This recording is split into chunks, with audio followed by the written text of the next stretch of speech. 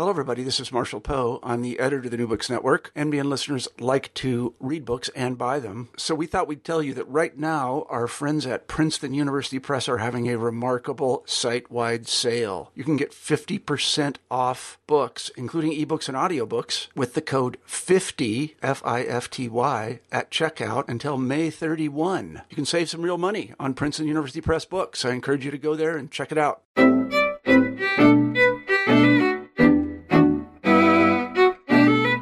Hello, everybody, and welcome back to New Books in Jewish Studies. I'm Jason Schulman.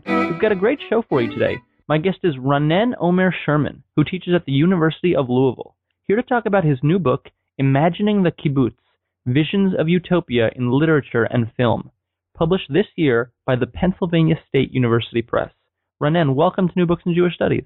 Thanks very much, Jason. Well, it's great to have you. So let's start with a little background. Can you tell us what is the kibbutz? Absolutely. For a very basic definition, I'll just start off by saying that this is the purest and most sustained form of socialism that the world has ever known. The kibbutz, which we can basically define that as the Hebrew word for communal settlement, was originally established as a rural community that was dedicated to mutual aid and social justice. It was a socioeconomic system based entirely on the principle of the joint ownership of property, equality, cooperation of production, consumption, education. In other words, it was the ideal fulfillment of the concept from each according to his or her ability to each according to his or her needs. And the first kibbutzim were actually founded several decades before Israel itself. The very first of these is Degania, which comes from the Hebrew word Dagan, meaning grain, and that was located just south of the Sea of Galilee, Lake Kinneret, established in 1909 by a group of pioneers on land that was purchased by the Jewish National Fund. Degania, as well as most kibbutzim of that era, were founded by young Jewish pioneers that came primarily from Eastern Europe for obvious reasons, because of the prevalence of communism and different variations on socialism that flourished in that part of the world. The other thing that I would say that distinguishes that first effort is that they were years of tremendous struggles. Many of the immigrants found that they could not live up to the demands of living on the land. There was a lot of malaria. They had very little experience with the demands of physical labor, a general lack of agricultural know-how, the scarcity of water, and really a shortage of supporting funds, miserable living conditions. For that first generation, even a little bit afterwards, the kibbutz was not only a place, right? It was also sort of an ideological project. Is that right? Absolutely. The kibbutz, as I said, was about absolute equality in the beginning, and with varying degrees of success later on. There was also an idea of egalitarianism, that women and men would both have the same opportunity for fulfilling themselves by living and working on the land. And that's one of the primary reasons for the collective children's education. Children are being raised for a number of decades completely outside of the home, freeing up men and women to completely devote themselves to labor, except for a few hours, very few hours of the day in which they could have contact with the children in the children's houses. The ideal of the kibbutz is actually reflected in the physical layout of the kibbutz. If you've seen one kibbutz, even though they can vary in terms of minor arrangements, most of them are laid out to a very similar plan. You have a residential area that encompasses usually very carefully tended members' homes and private gardens. But the areas surrounding the home and inside the home are one of the primary places for the individual self-expression, whatever choices a person wants to make to decorate their inside homes and exteriors. Children's houses and playgrounds for every age group. Communal facilities were primarily the dining hall, the auditorium, libraries, sometimes swimming pools that were introduced later on, tennis courts, medical clinics, especially for those that were isolated from major cities and towns, laundries, groceries, and then adjacent to the living quarters would be sheds for the dairy cattle, modern chicken coops, agricultural fields on the periphery, fish ponds also, orchards, usually just a short tractor ride from the center. And kibbutzim can be quite spacious, quite expansive. To get around internally, people would tend to walk or sometimes ride bicycles. The elderly and the disabled, who were from the very beginning included in the design of kibbutzim, were provided for the disabled. And so the disabled and elderly, I meant to say, were afforded electric carts, and their needs were taken care of. And they were also given opportunities to continue to work even after formal retirement, so that they never felt that they were parasites in the community and had a sense of a vibrant connection to what was going on. So the book is not really a history of the kibbutz so much as a study of the imaginative portrayals of the kibbutz. What is the vision of utopia in the book's title? So visions of utopia reflects on the fact that what I see happening from the very beginning, and you're right to distinguish this as very much not a history. The history of the kibbutz movement has been told by many others, and a lot of people have focused on sociological aspects of the kibbutz, such as the phenomena of the children's house, its golden age and its decline later on, and all sorts of even architectural studies of the kibbutz have been done. But what I noticed as a kibbutznik, as one who lived on kibbutz for 13 years, was that there was always a vibrant kind of literature of skepticism or questioning written by kibbutz insiders, some of them very famous and well-known outside of Israel, and some lesser known. And so imagining the kibbutz was really about what happens when the hardcore reality, sometimes the disappointing reality of kibbutz, meets the writer's imagination.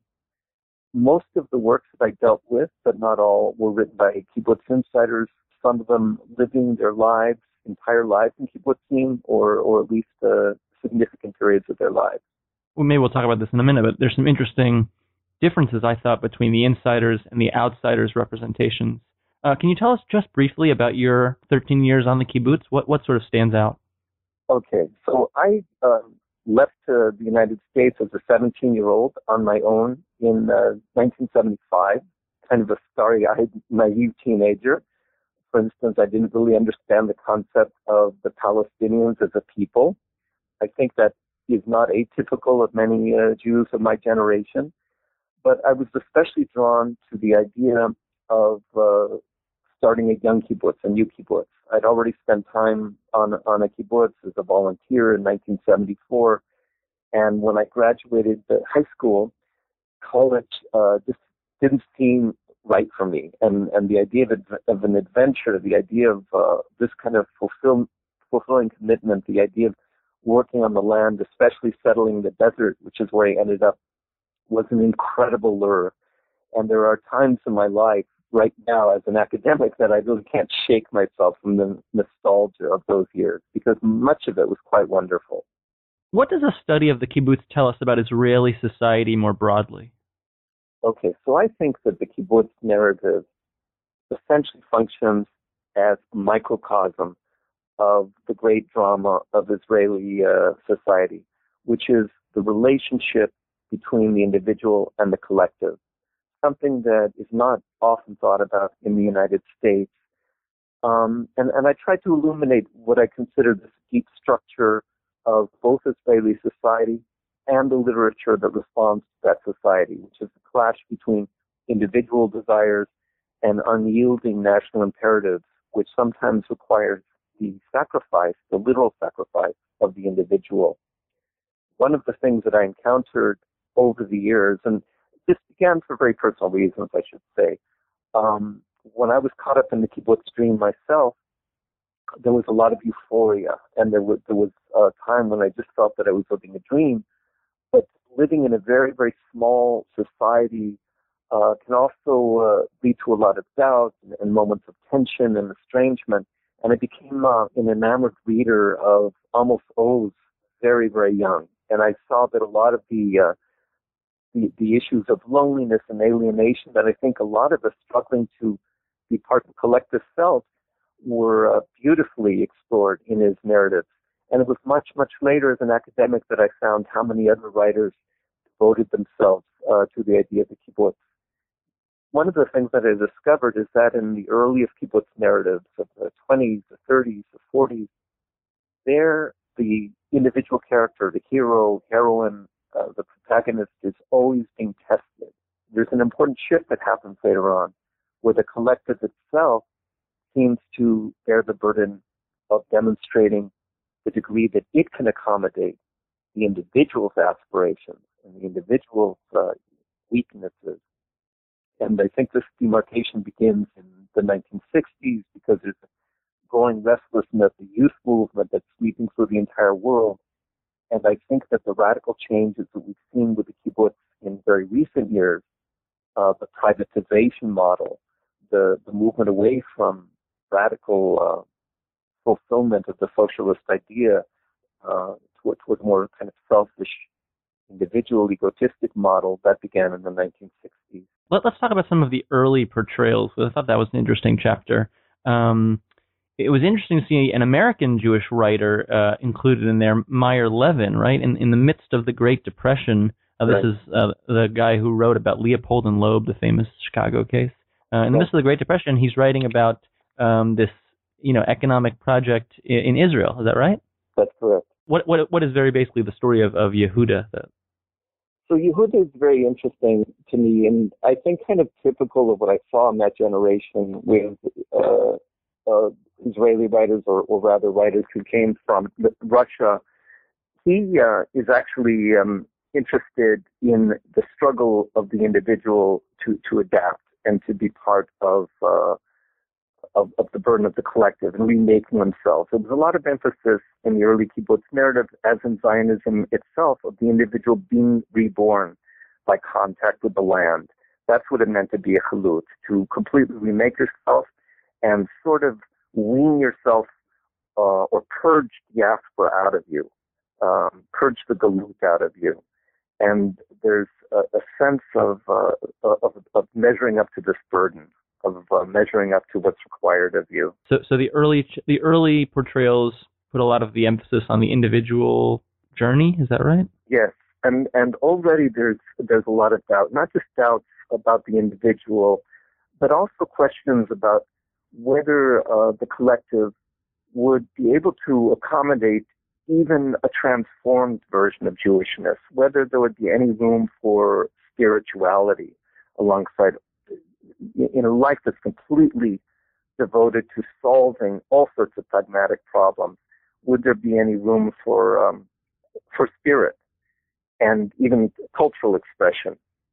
Because there was actual sort of official movement bias directed toward imaginative expressions. One was not supposed to come to the kibbutz to be a poet or a writer. Or if so, then you had to be a kind of doctrinaire poet or writer. You weren't supposed to express ambivalence. Let's talk about chapter 2. To the extent that any of the writers that you talk about are household names, I would say Amos Oz is maybe the most well known. Why is he so important to this genre?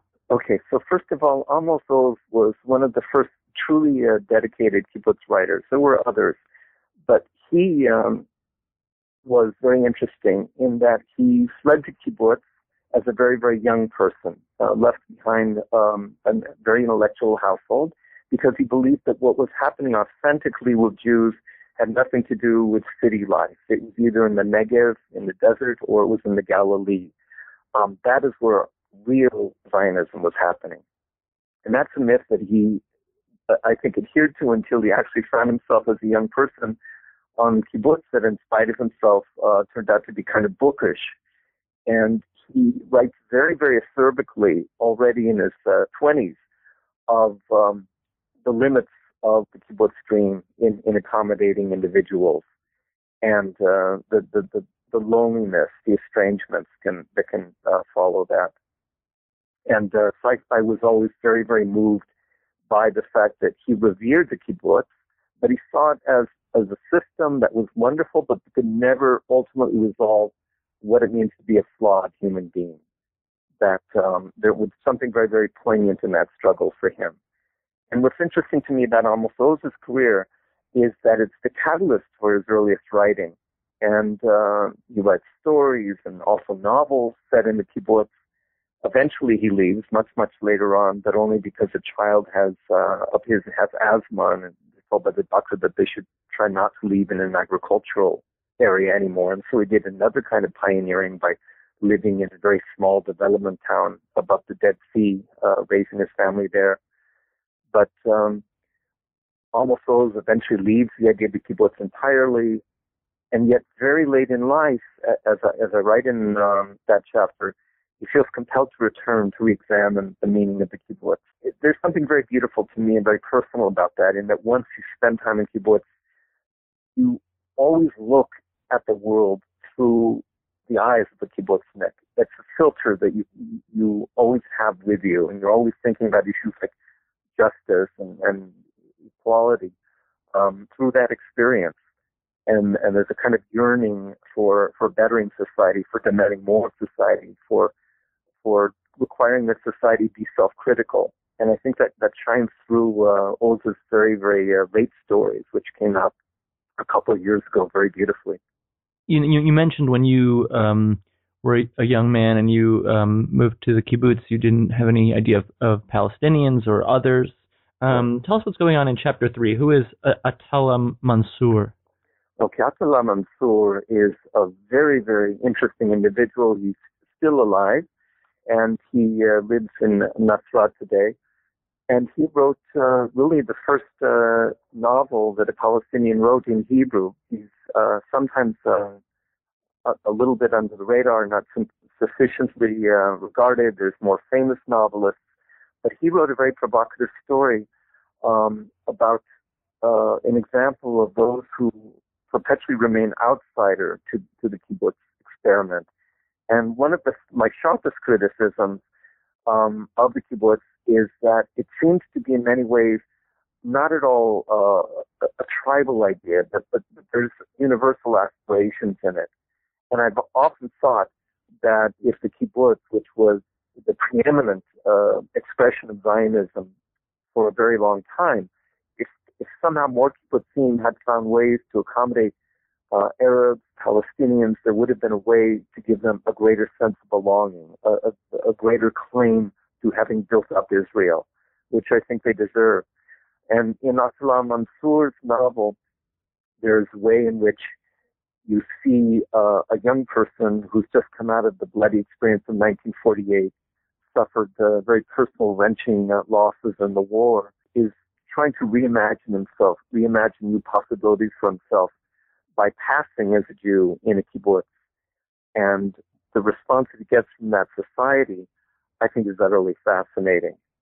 And Atala Mansour was one of the early Arab novelists, the Arab journalists working for Israel's version of New York Times, the newspaper known as Haaretz. And he wrote about Palestinian concerns and life in East Jerusalem there. But he actually lived for a time, roughly a year, in Sha'ar HaMakim, which is a kibbutz in northern Israel.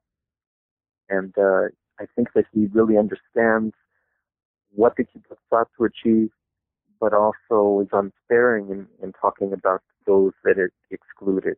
And other stories that I deal with, including some by Amos Oz, reveal that there's others were excluded, others that are lower on the Zionist hierarchy of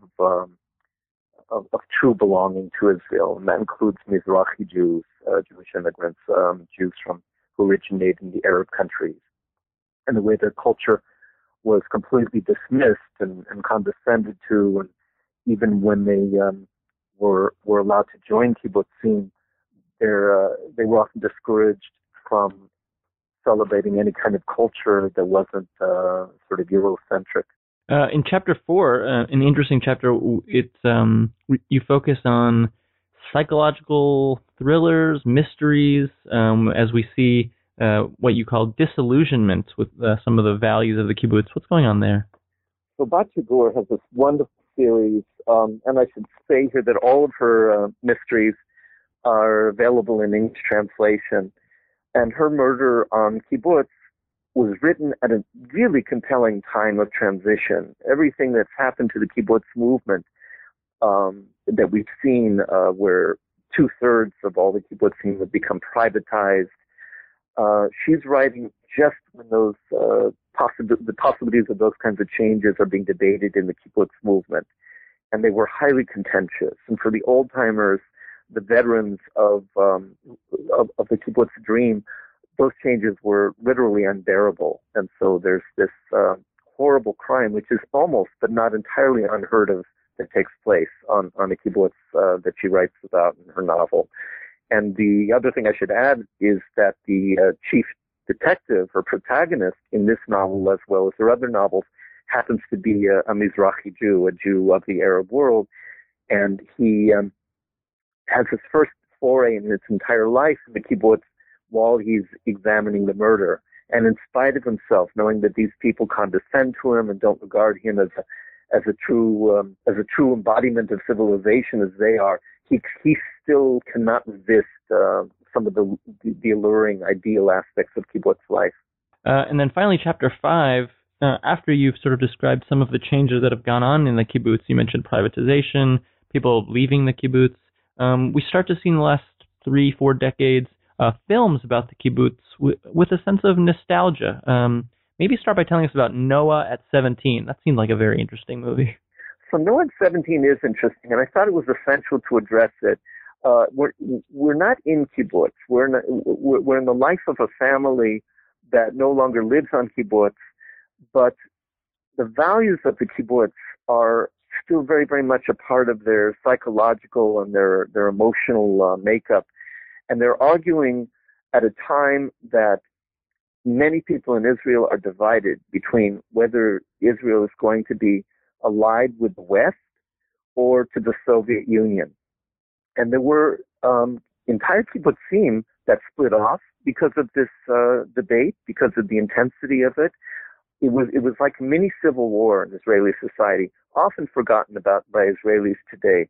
But it was very consequential, and there were even family members who ended up not talking to each other for years and years or the rest of their lifetimes because of how bitterly this issue was struggled over.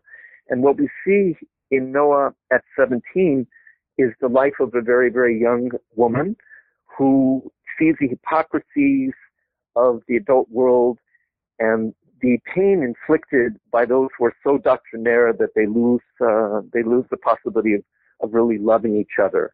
And so as a young person, she learns something very, very valuable about the limits of ideology and how short-sighted people are when they adhere more to ideology than they do to the needs of human beings. Noah at 17 sheds light on what has come before in the kibbutz movement and what happens afterwards.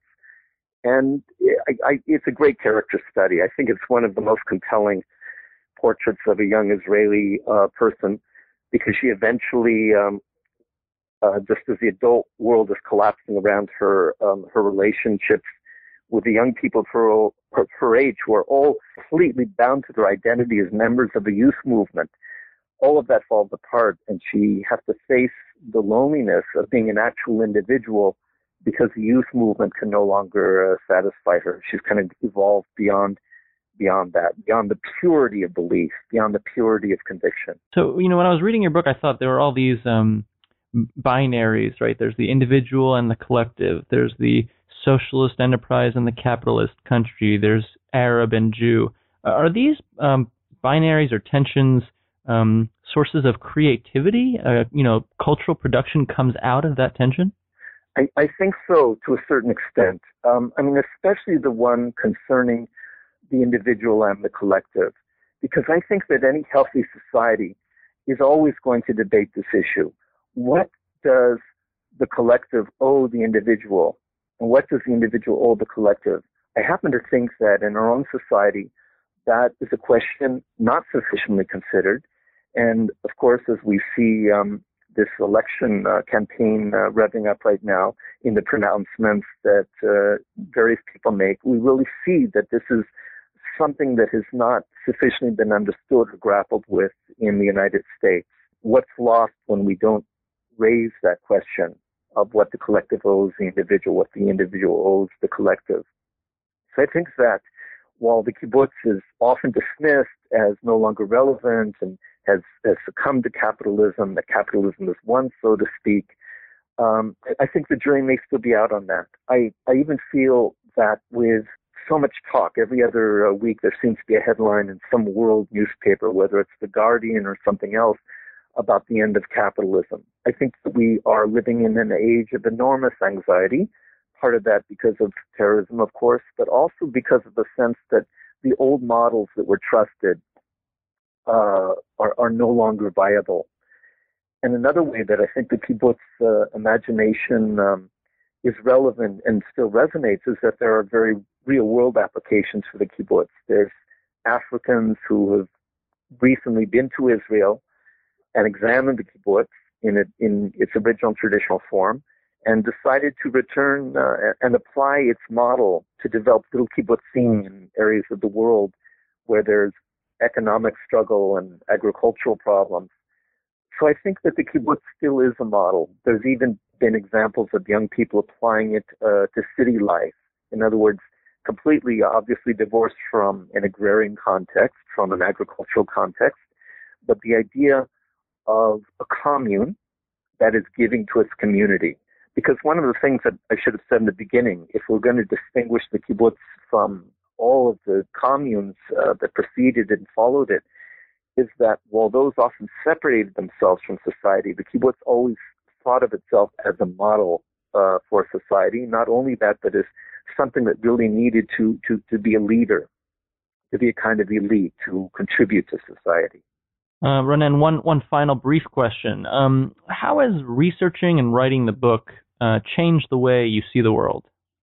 Well, I have to admit that writing this project, first of all, I'm one of those lucky scholars, I think, that has been able, in a number of books, to be able to draw on lived experience. I did a book on the desert once. I did another book dealing with a military experience in Israel. And these things have all been very much a part of me. But when it comes to the kibbutz and reading the intensity of self-criticism in the writings of kibbutz writers, it's made me realize that kibbutz narratives demand a kind of consciousness of the writer, a kind of honesty, and are very, very much about the struggle to create a better world. And at the same time, I often came across some of the wounding aspects of the struggle to create a utopia, and I had to wean myself away from my own nostalgia toward kibbutz. But I think that there's something in this model of critical citizenship that the kibbutz still has to offer the world, and that Israel itself has become kind of impoverished by no longer being as interested or attuned to the need to interrogate issues concerning justice and equality, and that the rest of us need to think about that more seriously. What critical citizenship means. Ronen, I want to thank you for being on the show today. The book is Imagining the Kibbutz, Visions of Utopia in Literature and Film, published this year by Penn State University Press. The author is Ronen Omer Sherman. Thanks for listening, and we'll see you next time. Thank you for joining us. Check us out at newbooksinjewishstudies.com. You can download the podcast on iTunes, check out our Facebook page, and follow us on Twitter at newbooksjudaism. Got an idea for a book we should cover? Send us an email, newbooksinjewishstudies@gmail.com. We'll see you next time.